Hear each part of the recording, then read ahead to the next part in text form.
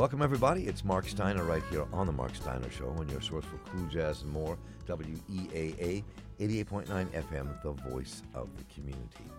And today we are going to take a bit overdue look at what happened with Donald Trump when he took the United States out of the Climate Accord. What does that mean in terms of the Paris Climate Accord? But what more importantly, and as importantly, what does that mean for the United States? What is happening in this country? Is this becoming now one of the most important issues in politics because of his withdrawal? Because some of the people in this program, including myself, in years past, criticized the Paris Climate Agreement as too weak. And now people are very upset because he's pulled out of a 2-week agreement. So what does all that mean? And then we'll talk about where the movement is right now in America. We're joined once again by Mustafa Ali, who is Senior Vice President for Climate and Environmental Justice and Community Revitalization at the Hip Hop Caucus, and Mitch Jones, Senior Policy Advocate for Food and Water Watch. And gentlemen, good to have you both with us. Thanks, Mark. Thank you. So Mustafa, let me start with you. So I mean, people expected him to withdraw from the United States from the Paris Climate Accord. So, what's your first reaction to that, your analysis of what it really means? Yeah, well, I think it's par for the course for this administration to actually go against the will of the people, if you will. And it's a shame because the actions that this administration, the actions that this president is taking is actually going to have, some serious impacts on communities, especially the most vulnerable communities.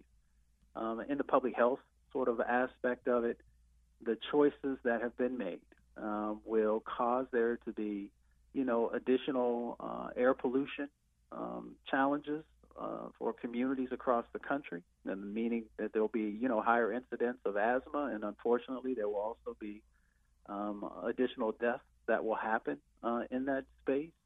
There'll be additional challenges also to our public health system and to, those who are uninsured and underinsured because of the choices that are being made. More folks will be going to the emergency room to deal with some of these impacts that are happening, especially in communities that already were fighting to get traction, that were already facing, disproportionate effects from pollution. He's also going to create additional pollution in our most vulnerable communities that have, coal-fired power plants and other types of greenhouse gas emitting facilities inside of those communities. And he has definitely missed an opportunity with the new climate economy to help all communities, but especially our most vulnerable communities who unfortunately have higher rates of unemployment, who could be benefiting from these new clean jobs and the opportunities that exist in that space, both in solar and wind and a number of other areas as well. So for an administration and a president that says that they care about what's happening inside of our country, who says that he wants to create economic opportunities inside of our country, these actions run contrary to the words that come out of his mouth and from the tweets that he sends across the country. And it's definitely, it's a shame that we don't have real leadership happening at the federal level, but thank goodness that we do at the state and local level. Mitch, pick up. Yeah, I think, Mark, you alluded when you started that many of us, Food and Water Watch included, me personally included, didn't believe that Paris was the bold, decisive leadership that we needed on climate to begin with. I mean, if you actually look at the accord, there's no enforcement mechanism. Even if every country met its obligations, which again, there's no way of enforcing, under the accord, that would only get us to roughly 3.5 degrees Celsius temperature rise from pre-industrial periods. That is much higher than what scientists are telling us we need to try to cap temperature rise at. So even if the accord were successful in terms of on its own merits, it would be a failure in terms of trying to prevent climate change. Having said that, pulling out of a weak accord because you think it's too strong sends exactly the wrong message. What the United States should be doing is exhibiting leadership on a global scale, pushing to strengthen these accords. And if that were to fail, taking it upon ourselves to actually push for 100% renewable energy as a key component to getting us away from dramatic climate change. So this sends, it's a problem not because the Paris Accord itself was great, but because we've abdicated any sense of American leadership on the issue of climate change. Not that we had much to begin with, but the possibility of the United States really taking a lead and driving global policy on this has just now been handed over. It's been handed to the Europeans, it's been handed to the Chinese, and that from that perspective, I think that this is a real problem. We ought not to have pulled out thinking it was too strong. We ought to have worked to strengthen it, or failing that, emboldened our own policies to lead on a global scale. I do think that everything that Mustafa just said is right in terms of failure to act on this is going to most adversely affect the most vulnerable communities in our country. There was an article I saw today. There's already a town in Louisiana that, because of increased flooding, is having to be relocated. We've seen articles in recent weeks about a scramble for property at higher elevations in Miami because of concerns of increased flooding there. And you could just imagine the displacement that's going to happen as folks who are having their homes flooded in coastal areas are moving into other areas and displacing the residents that are there. I mean, consider Baltimore. If we have enough ocean rise, sea level rise, areas in downtown Baltimore like Fells Point are going to be flooded. Well, the people in Fells Point tend to be better off than those of us who live further north in the city. But where are those folks going to move? They're going to move further north. They're going to displace communities that are already facing challenges that are overwhelming. So it's a problem that we have ceded leadership. It's going to affect exactly the folks in exactly the ways that Mustafa laid out. And I think that it's a real failure for somebody who keeps claiming, as the president does, that they want to make America great again and exhibit leadership. We've done the exact opposite here. We've really yielded leadership on what is in many ways the prime global issue of this century. So when you look at the polls, let's just talk about this for a minute, and they show that 60% of Americans almost disagree with what he did. Majority of Republicans agree with what he did, 67% of Republicans. But 59% of Americans in total disagree with what he did. And I think that we talked about being a weak accord, but Mustafa, I think most Americans don't think of it in terms of weak or strong accord. They just think of it as something that was going to do something about climate change and we've pulled out, because people don't get into the weeds on these things unless you're in the middle of it. For whatever reason, you're in the middle of it. So, what does that take it politically? What we can talk about Europe in a moment, but I'm just where you think it takes us politically here in America. What's the equation being set up here? Well, I actually see, Mark, I'm all over the country. Yeah, you are. All over the place. Right. Yeah, literally talking to thousands of people sometimes every week. And I actually see a shift that is happening. So I think it is an unintended impact that the president has caused, but I actually see silos being sort of broken down. And organizations and individuals who in the past maybe didn't see sort of common goals, who are now coming together. So I think that's a real positive in that space, in sort of a dark cloud, if you will, that folks are actually starting to come together. I also see folks in sort of business and industry situations who are now also starting to step up. One, probably because, they want consistency. Two, in those larger sort of businesses and industries that actually have shareholders, they also want that consistency and sort of, the investments that need to be made. And a number of other areas also where folks are starting to find common ground. It's almost like when Dr. King said that we came to these shores on different ships, but we're now all in the same boat now. I think people are starting to actually get that if we don't address these issues, that, the impacts that are coming will be devastating, to all kinds of communities. And that they need to get together. The other thing that I think is missing is stronger education in this space. I truly believe that there are a lot of folks who are kind of they're on the fence and not really having a real good understanding of, what's coming, but also what are the opportunities, and how do we make real change. As you know, I come from Appalachia, and having conversations with folks who are there, in many instances, this is tied to an economic decision for some of those folks, placing, having a job over their health and over the health of their children, trying to deal with the immediate needs in this moment.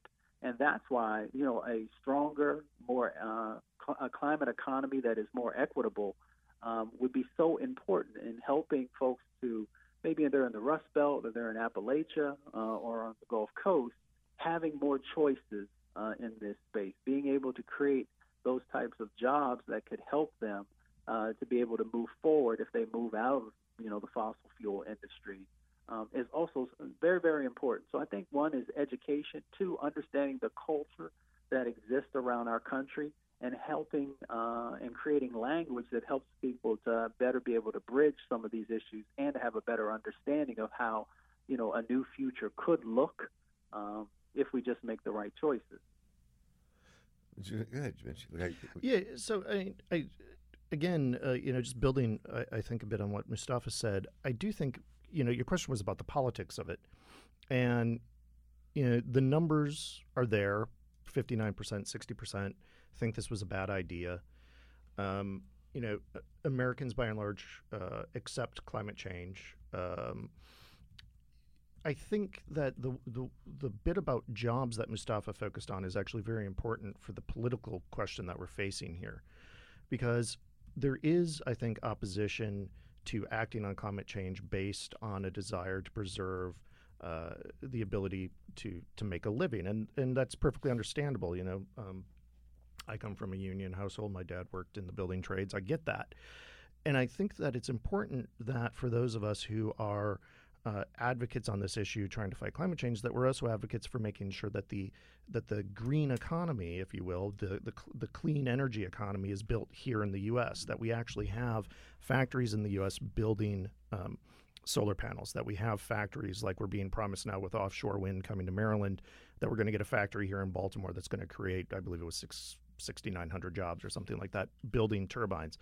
That instead of abdicating global leadership on this role, we actually double down and make it so that not only are we having the policies that we need to fight climate change, but we are investing in the clean energy economy here so that folks have good paying, preferably union, jobs building the products here in the U.S. as well as installing the products, because the installation jobs are great, but it's those factory jobs that are going to be the higher paying with better benefits, and that you're going to be able to afford to have a family if you have those jobs. And I think we need to have some focus on that.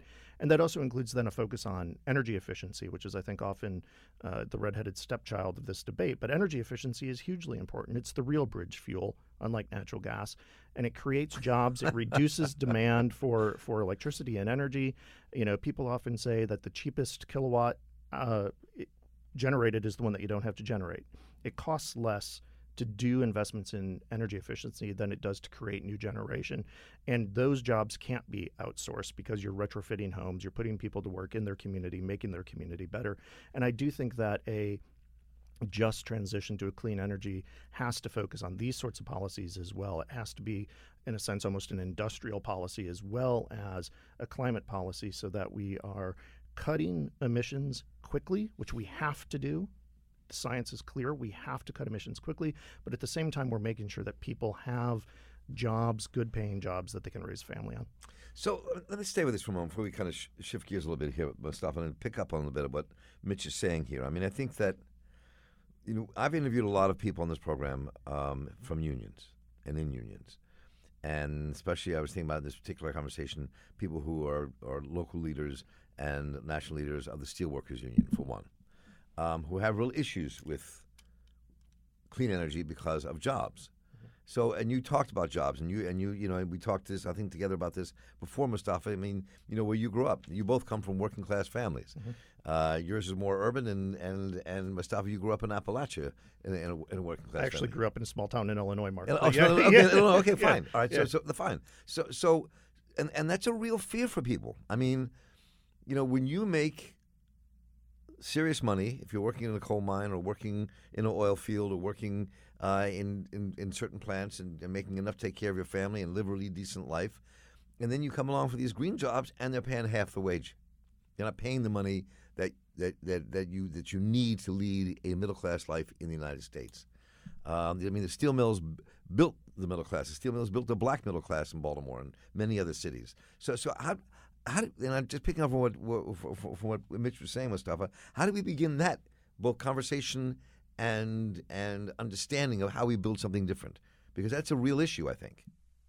Yeah. Well, no, and I definitely agree with that. I mean, I've lived it, and it's a part of the cultural conversation that I'm a part of. I think Pittsburgh is a great example. Recently the president misquoted Pittsburgh, but Pittsburgh was a steel town, and now it's become a tech hub. And some of the folks who worked in the steel industry actually, eventually through worker training programs and other things, were able to transition, into a newer economy for the Pittsburgh area. And I think that if, as Mitch said, we began to double down and began to be very, very serious about a climate economy, there would be a number of different types of jobs that would exist in that space that would present an opportunity for folks to be able to continue with the lifestyle that they're accustomed to, and maybe even move beyond that. Because, the folks that I grew up with who are union members and others, very talented, very intelligent, and given the opportunity, could do a number of different types of things. So I think it's really about, if we're going to be serious about a new economy and creating a multitude of different types of opportunities, from advanced manufacturing to app design, to computer applications, to installations, and to creating opportunities for entrepreneurs to move into this space and to create some other new opportunities as well. So I think that we could have a very diverse set of opportunities that would exist for folks in this new economy. So, and I really do think that's something that the people in the environmental movement have to and the climate justice movement have to kind of really wrestle with. I think that's, if there's a weak link in the movement, that's it, I think. And there's a couple other weak links we can talk about in a moment, but that to me is one of the weak links. I think that we haven't conquered to build these things in the United States. We have a difficult time kind of figuring out how to bring manufacturing back to the U.S. Right. Since it was the large world capital that took it away and decided they wanted to make stuff cheaper elsewhere. That's a huge battle to fight. Yes. Right?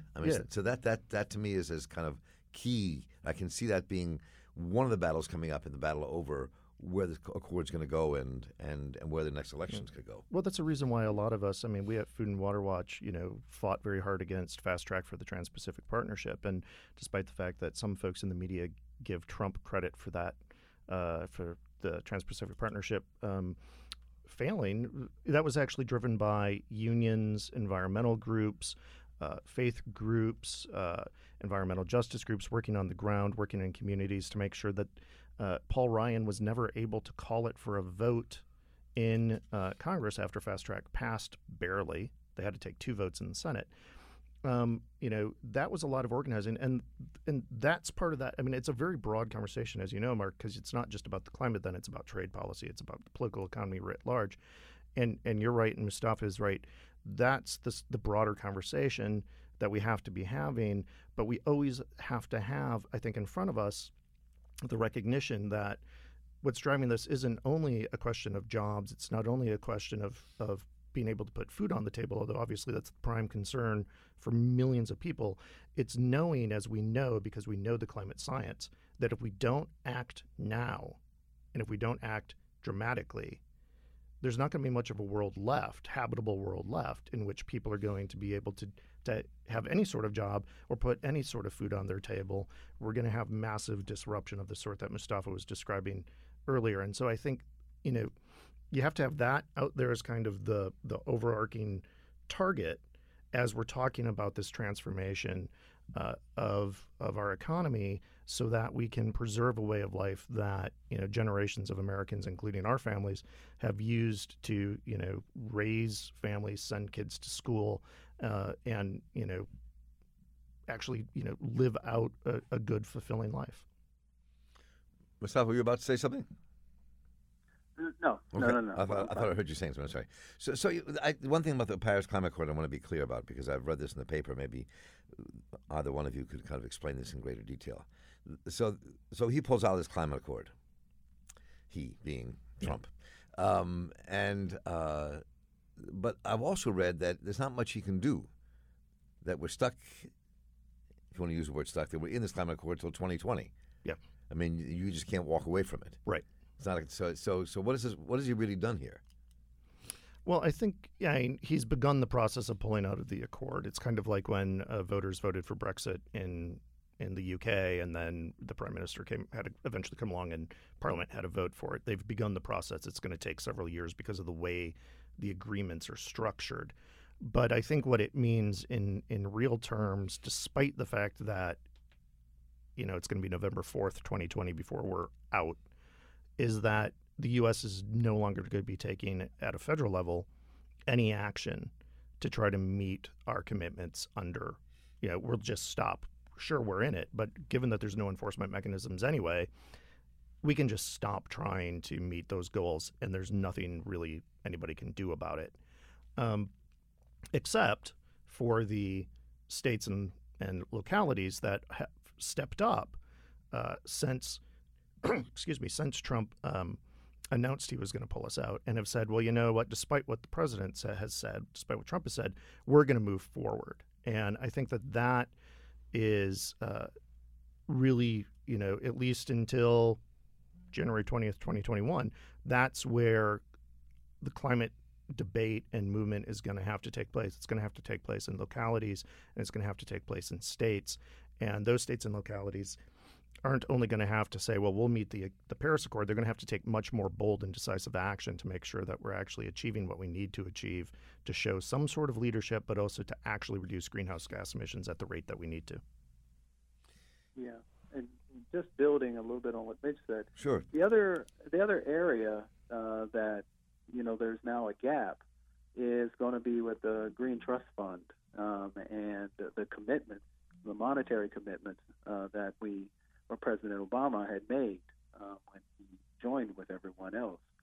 So, between the president and Congress, there will now be, because the funds will no longer be going, I think there'll be, I think it's like a $2 billion shortfall that will be in that space. And those resources were actually going to other countries to help them to sort of get up to speed and begin to be able to move forward on some of the changes that will be necessary, especially, those countries that are not as blessed financially as our country is. So that's another gap that exists now in the space since those dollars will not be appropriated. So there's so much here. Let me kind of move into an area that I'm really curious about where we think this movement is going and what can be done politically. And let's just talk about what I saw on the ground in D.C. And I don't know if this, and Mustafa, I really want to start with you here to see if you will support the idea that this may be something that's happening nationwide, or if it's just something I observed when it came to the Baltimore delegation that we ended up being with at the climate march last month. So I got done with the climate march, and we had done a bunch of programs leading up to it with the artists in Baltimore, a wonderful group of multiracial young artists who put together all these pieces leading up to the climate march in different communities. The puppet theater in Baltimore that had the masks and everything ready to roll in D.C. was, people were milling around. But then one of the things, it hit me, as the buses began to arrive, the leadership, both speaking and then at the head of the Baltimore march, were black women from the housing projects, organized with and through Communities United, which is a group that's been doing some serious community organizing around the rights of public housing residents and fighting poverty and fighting some of the things that have been going on and doing some really aggressive and active work. And the other group there that was also had a substantial presence and at the lead was Maryland Working Families, which is multiracial but a black-led organization of working families in Maryland.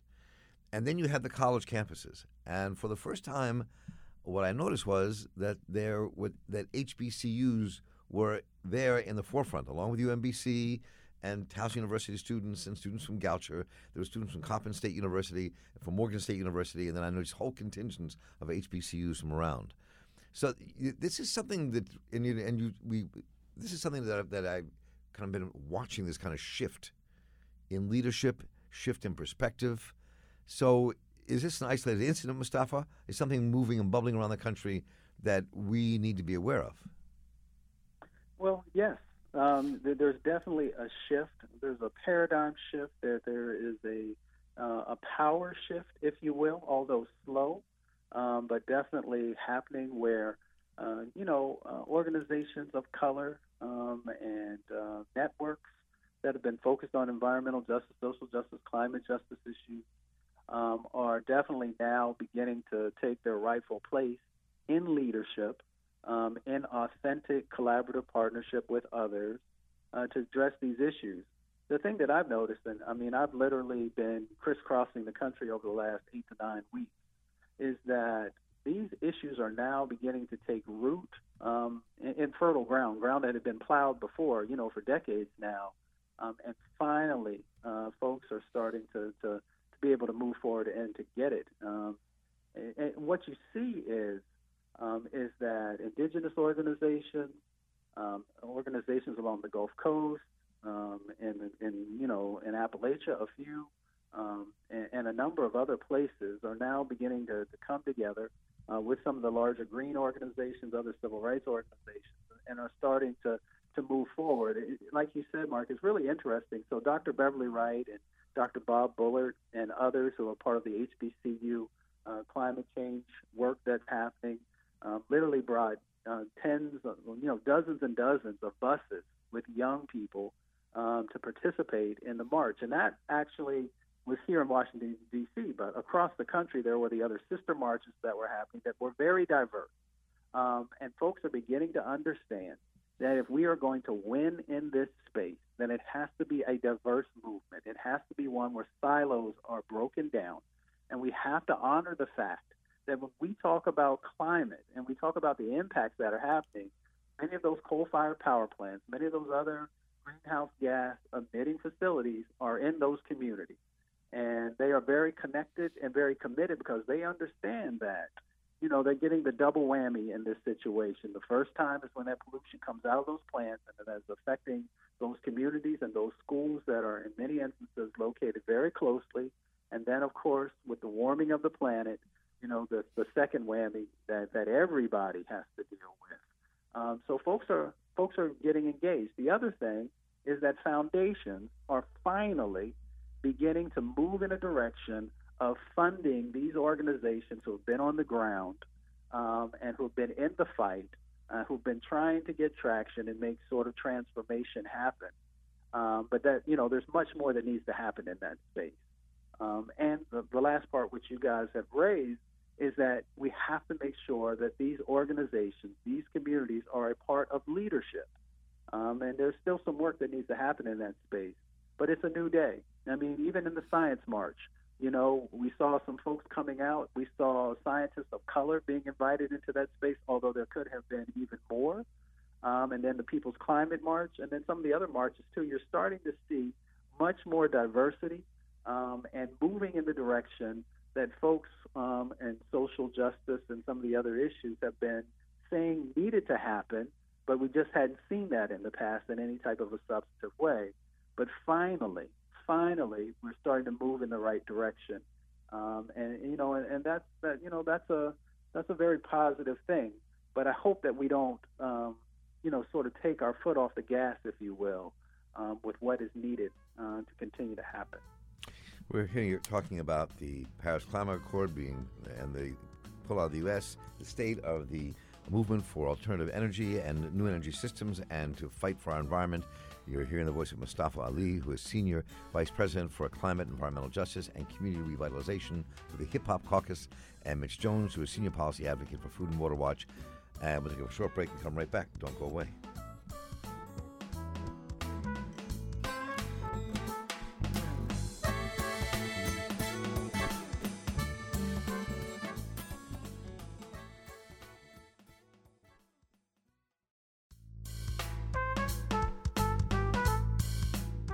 Welcome back, folks. This is Mark Steiner here on The Mark Steiner Show, on your source for cool jazz and more, WEAA 88.9 FM, the voice of the community. And we are exploring the state of the environmental movement, what has happened since Trump pulled us out of the Paris Climate Accord, and the movements that are taking place to oppose that, and where the energies are going, and what we're seeing here locally and around the country about what can be done. And we're here with Mustafa Ali. Mustafa Ali is Senior Vice President for Climate, Environmental Justice, and Community Revitalization with the Hip Hop Caucus. And, of course, on this program, you met him first when he resigned from the EPA in protest against policies there after a career there, and his continuing his career as an advocate and fighting for change here with the Hip Hop Caucus. Mitch Jones, who is a senior policy advocate for Food and Water Watch, who we've heard in the show program numerous times in his lobbying work, both in Capitol Hill and in Annapolis. And so let's pick up on where we think these movements are going. And let me start again with you, Mustafa, and then we'll come back to the region here. But you as you said earlier, and I know, in our conversations back and forth, either by email or in messaging, every day that this happens, you're somewhere else. You're in California, and you're in Illinois, and you're across America, and talking with communities. So give us a sense of what you're seeing out there. Where is this movement going? I mean, and give us a feel for what's beyond where our listening audience is. Yeah, well, it's an exciting time, even with the challenges that we're currently facing.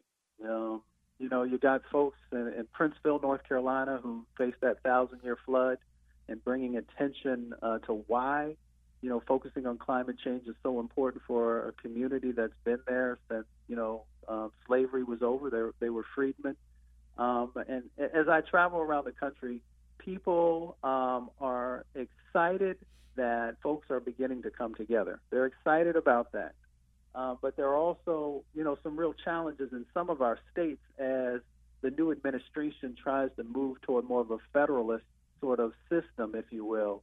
So there's some challenges in that space where folks have concerns that states that have not necessarily been good actors, if you will, in relationship to our most vulnerable communities, of being able to, stay engaged in that process and be able to get traction. The other interesting thing that folks are sharing with me as I'm traveling around the country is that a number of folks who normally would not run for political office are now beginning to engage in that process, to do the things that are necessary to be able to move there, to build the right types of relationships, and to be able to identify, funding streams for them to be able to move in that space, which is extremely important in these conversations, to get folks, authentic folks, into positions, especially, younger people, folks who we know will stay true to the game, if you will, and will make sure that if they are, blessed to be elected into office, whether it's on the local level, the county level, the state level, that, they'll do what's necessary because they come out of, this work, they come out of these sets of experiences. And I'm finding that across the country on college campuses, in my conversations, and, sort of town hall meetings, and a number of different places. So for me, that sort of harkens back to a time that was a little bit before my time, and in the stories that my mentors and others have shared with me in the 60s and the early 70s of that sense of civic engagement and commitment to a process. It's good to see folks starting to circle back around, because what they've been currently seeing is completely different than their sets of values. So for me, that is a really good thing. The other thing that has been very heartening that we mentioned earlier is that folks who traditionally hadn't given, significant consideration or funding to a diverse group of organizations, that happening also. So many of the organizations are now beginning to, sort of crack that door, if you will. And I'm hoping, and in my conversations with funders, really helping them to understand why it is so necessary to be able to help build capacity in these organizations across the country, and to support things like the various types of worker training programs that can be out there, and to support training around entrepreneurialism, so that folks can really start to, build stronger foundations. And I'm seeing that happen across the country. And as I said before, I'm seeing folks beginning to break down those silos that have traditionally separated us and made us weaker as a country and as a movement. I have a direct question about some of the people who are running the politics of what could go next, but let me go to Mitch first, and I'm just curious your observations too. I mean, I know you're not a community organizer necessarily, but you've done that work, and you also are in the middle of the policy work in different capitals. So how are you seeing it? Well, I think that there is, just since last November, when Trump was elected, so before Paris even, a renewed vigor in the places where I'm working for action on climate. We saw that manifest here in Maryland most clearly with the override of the governor's veto on the RPS expansion, but I think magnified that much more with the completely unexpected fracking ban passage. Some of us expected it. I predicted it on your show, Mark, and was laughed at by the industry. But so I remember that. So I'm still waiting for that text saying, "Oh well, you were right." But anyway, don't hold your breath. And the Hip Hop Caucus and Reverend Yearwood from the Hip Hop Caucus came out and helped us win that fight. We did have a very diverse, I think, coalition put together for that victory, and it shows what Mustafa is talking about in terms of when we have a more diverse, powerful coalition, we can win fights that most of the insiders and the elite tell us we can't win. I think that's not only true here in Maryland. I think we're going to start seeing that in other states. California, which is usually seen as a leader on these issues, their Senate just passed a bill setting a 100% target for renewable energy. I happen to think that the bill isn't aggressive enough, but it's something that here we have this bill moving. About that. Yeah, I know, it's shocking that I didn't find it aggressive enough.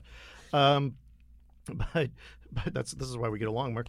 So but I think that there is this growing sense of urgency at the grassroots level, but also among elected officials, that we have to act. We have to take it upon ourselves to push forward the fight on climate change. We at Food and Water Watch earlier this year launched a new nationwide campaign called Off Fossil Fuels, where we're giving grassroots or volunteers the tools to go out and organize in their communities to stop natural gas pipelines, to fight for 100% renewable energy.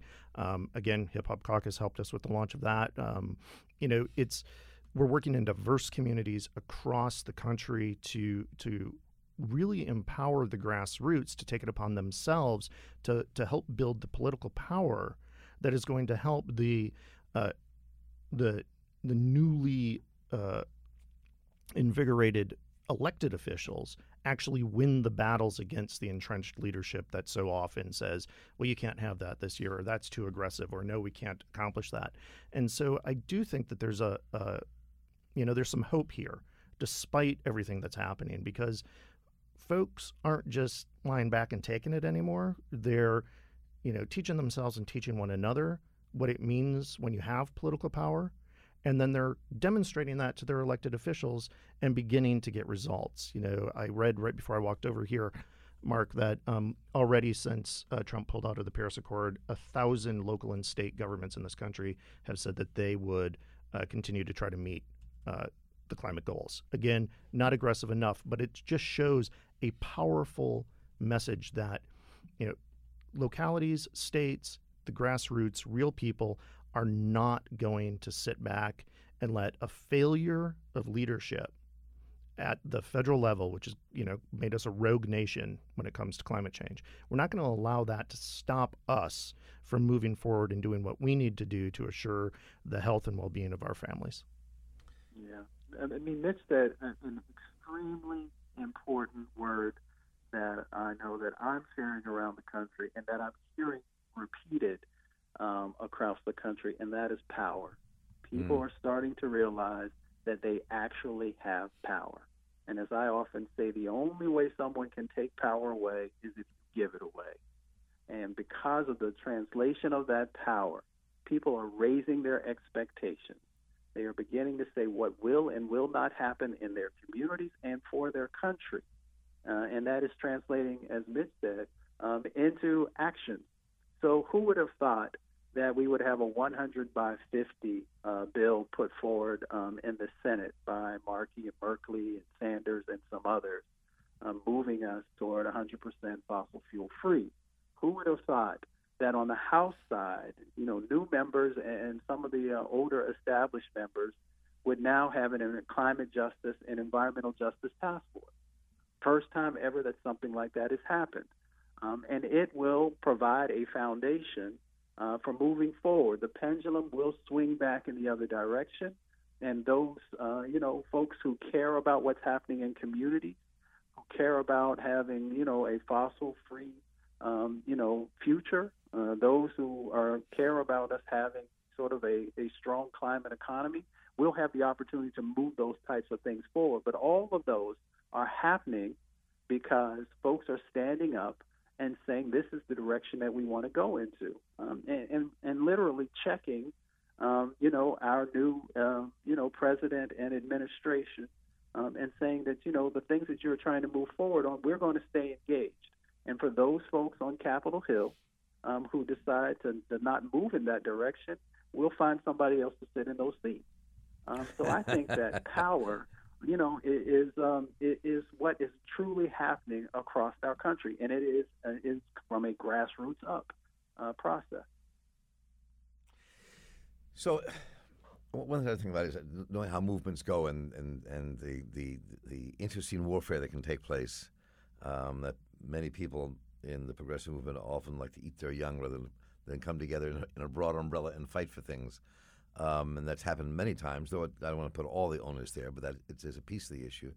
And I was thinking about what you were saying, Mustafa, and I'm just thinking about, that there is stuff that you and people like Jackie Patterson are working on around the country in communities where there's real community resistance being built up in communities of color, especially working-class communities, Prince George's County, in East Chicago, across the country, that you can delineate. And then there's also the political move you were talking about and organizing political action in terms of voting, and there's these and there are demonstrations.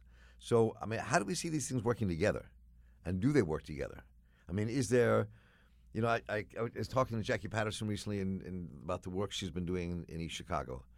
And it's very profound work, and with people fighting a real resistance to the poisoning of their community and to being moved out of their community without and making sure that their lives are made whole. And somehow, to me, that's got to be united with the movement to build a new economy, the movement to build the alternative energy economy that's no longer alternative, but becomes the energy economy that's not based solely on carbon. It'll take us a good 30, 40 years, and we can debate that, to get away from carbon completely. It can't happen overnight, I don't believe, anyway. So how do you see that coming together, Mustafa? Well, I think there's a lot of work that has to happen in that space. As we begin to have conversations around climate justice, environmental justice, and economic justice, I mean, we have to be honest when we talk about power that, some traditional organizations are going to have to, create some space there. And as you said before, that can create some challenges when folks who normally are the only voice or the leading voice have to give, space to new voices and evolving voices and that type of thing.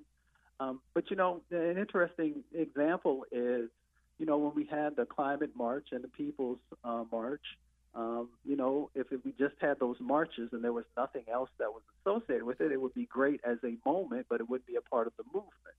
But what folks have done is, they've come together in these spaces, and then they're taking that energy back home and helping to sort of translate that into transformative types of actions, not just in the political process, but also in thinking critically about how do we begin to revitalize these communities. At the Hip Hop Caucus, we have a new program that's launching in July called Revitalizing Vulnerable Communities, and we're linking that also with Respect My Vote campaign, and helping folks to be able to translate that into real change. So those types of things are happening. Now, if we're going to have real talk here, we also have to understand that as we start talking about, a developing and new climate economy, that we have to make sure that, communities of color and others, low-income communities as well, have a real place at the table in that conversation.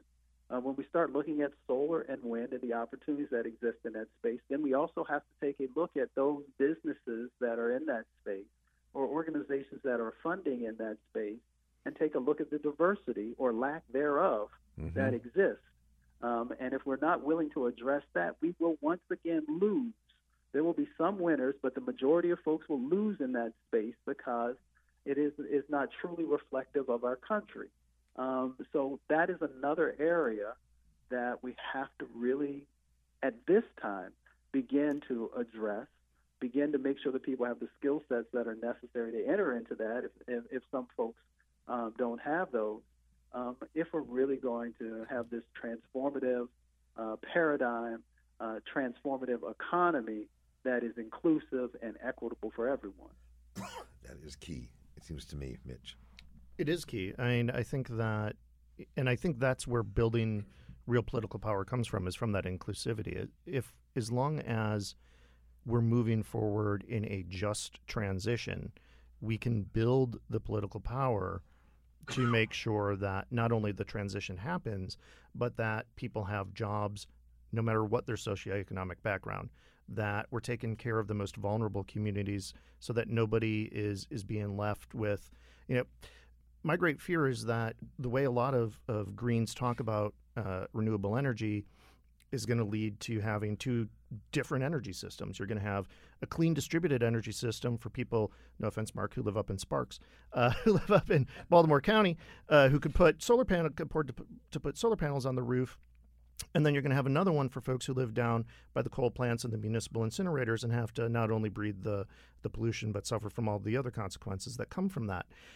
We need to have a vision of the clean energy economy which doesn't have that bifurcated reality, but instead brings us all together under one clean energy economy and doesn't leave anybody behind and invests in our communities, creating good paying jobs so that people can stay in their communities, send their kids to school, put food on the table, and have good, meaningful lives. And that comes from that inclusivity, I think, as a root central principle that we have to work with. And it's not only in our clean energy work.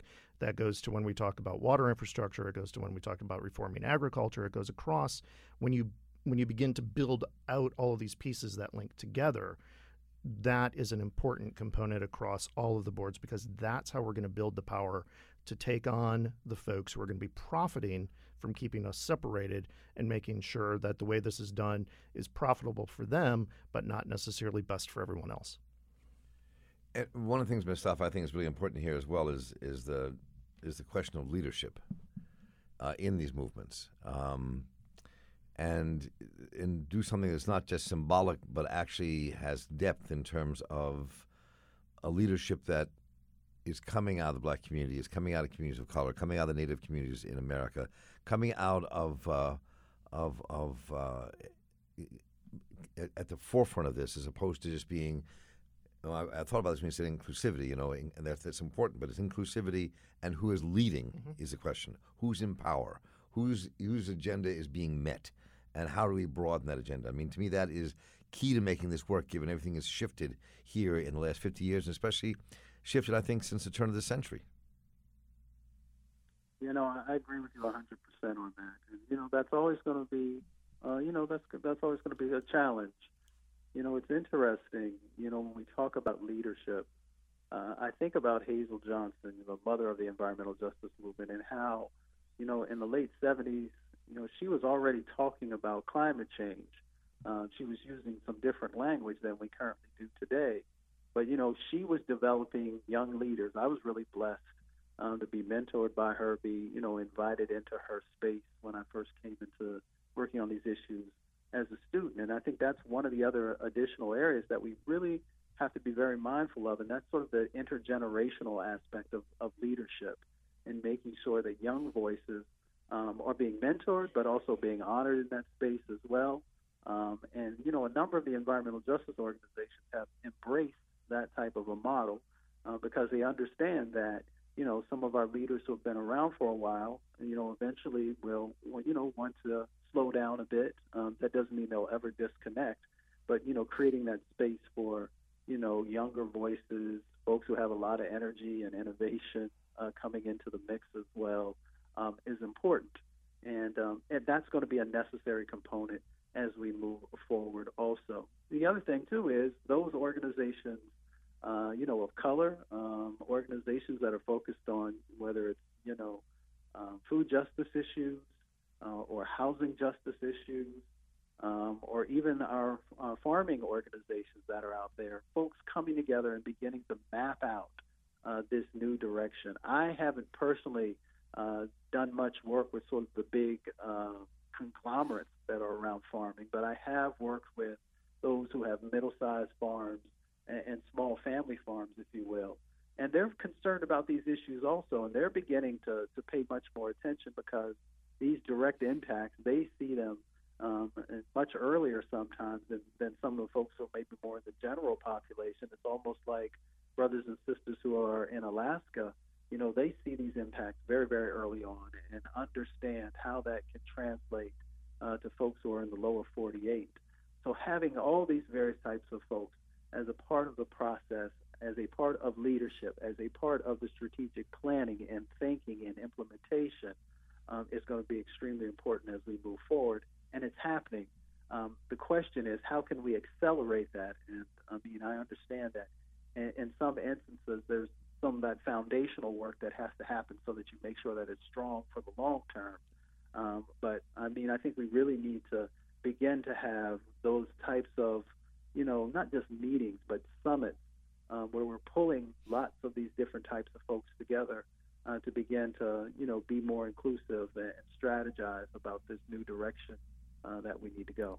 I was thinking about that. We only have a few minutes left here, but that when you said Hazel Johnson, the majority of people in America don't even know who Hazel Johnson was in the environmental movement.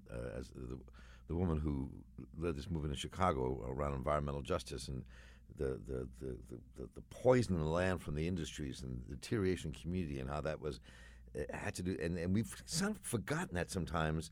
That was where this whole movement began, was about the environment and what people's living conditions were because of the toxic waste that was left behind by all these industries. When the Cayuga River was on fire, this was the beginning of it, really. And so it is about green jobs and green economy, but it's also about what the Hazel Johnsons of the world bring to the movement and define the movement. That's the bridge that has to be gapped, I think. No, that's the gap that has to be bridged. Excuse me. That's the gap that has to be bridged. So maybe we don't have time to do that now. But I would really invite a conversation to come back with a raging conversation, maybe raging too at times, about how you bridge that gap, how that becomes center to building this new movement. Yeah, I would love to do that. If there wasn't a Hazel Johnson, there wouldn't have been a President Barack Obama, because she's the one who brought him into that work that he was doing there in Chicago. Well, this has been a fascinating conversation. I really appreciate you taking all this time with our listeners today.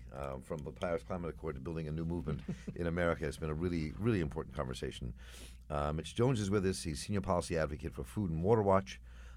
Mustafa Ali is with us, Senior Vice President for Climate, Environmental Justice, and Community Revitalization with the Hip Hop Caucus, taking us from Trump's move from the Paris Climate Accord to what the movement is we need to build. Gentlemen, thank you both so much. Thank you. Deeply appreciate it. The Mark Steiner Show is a production of the Center for Emerging Media.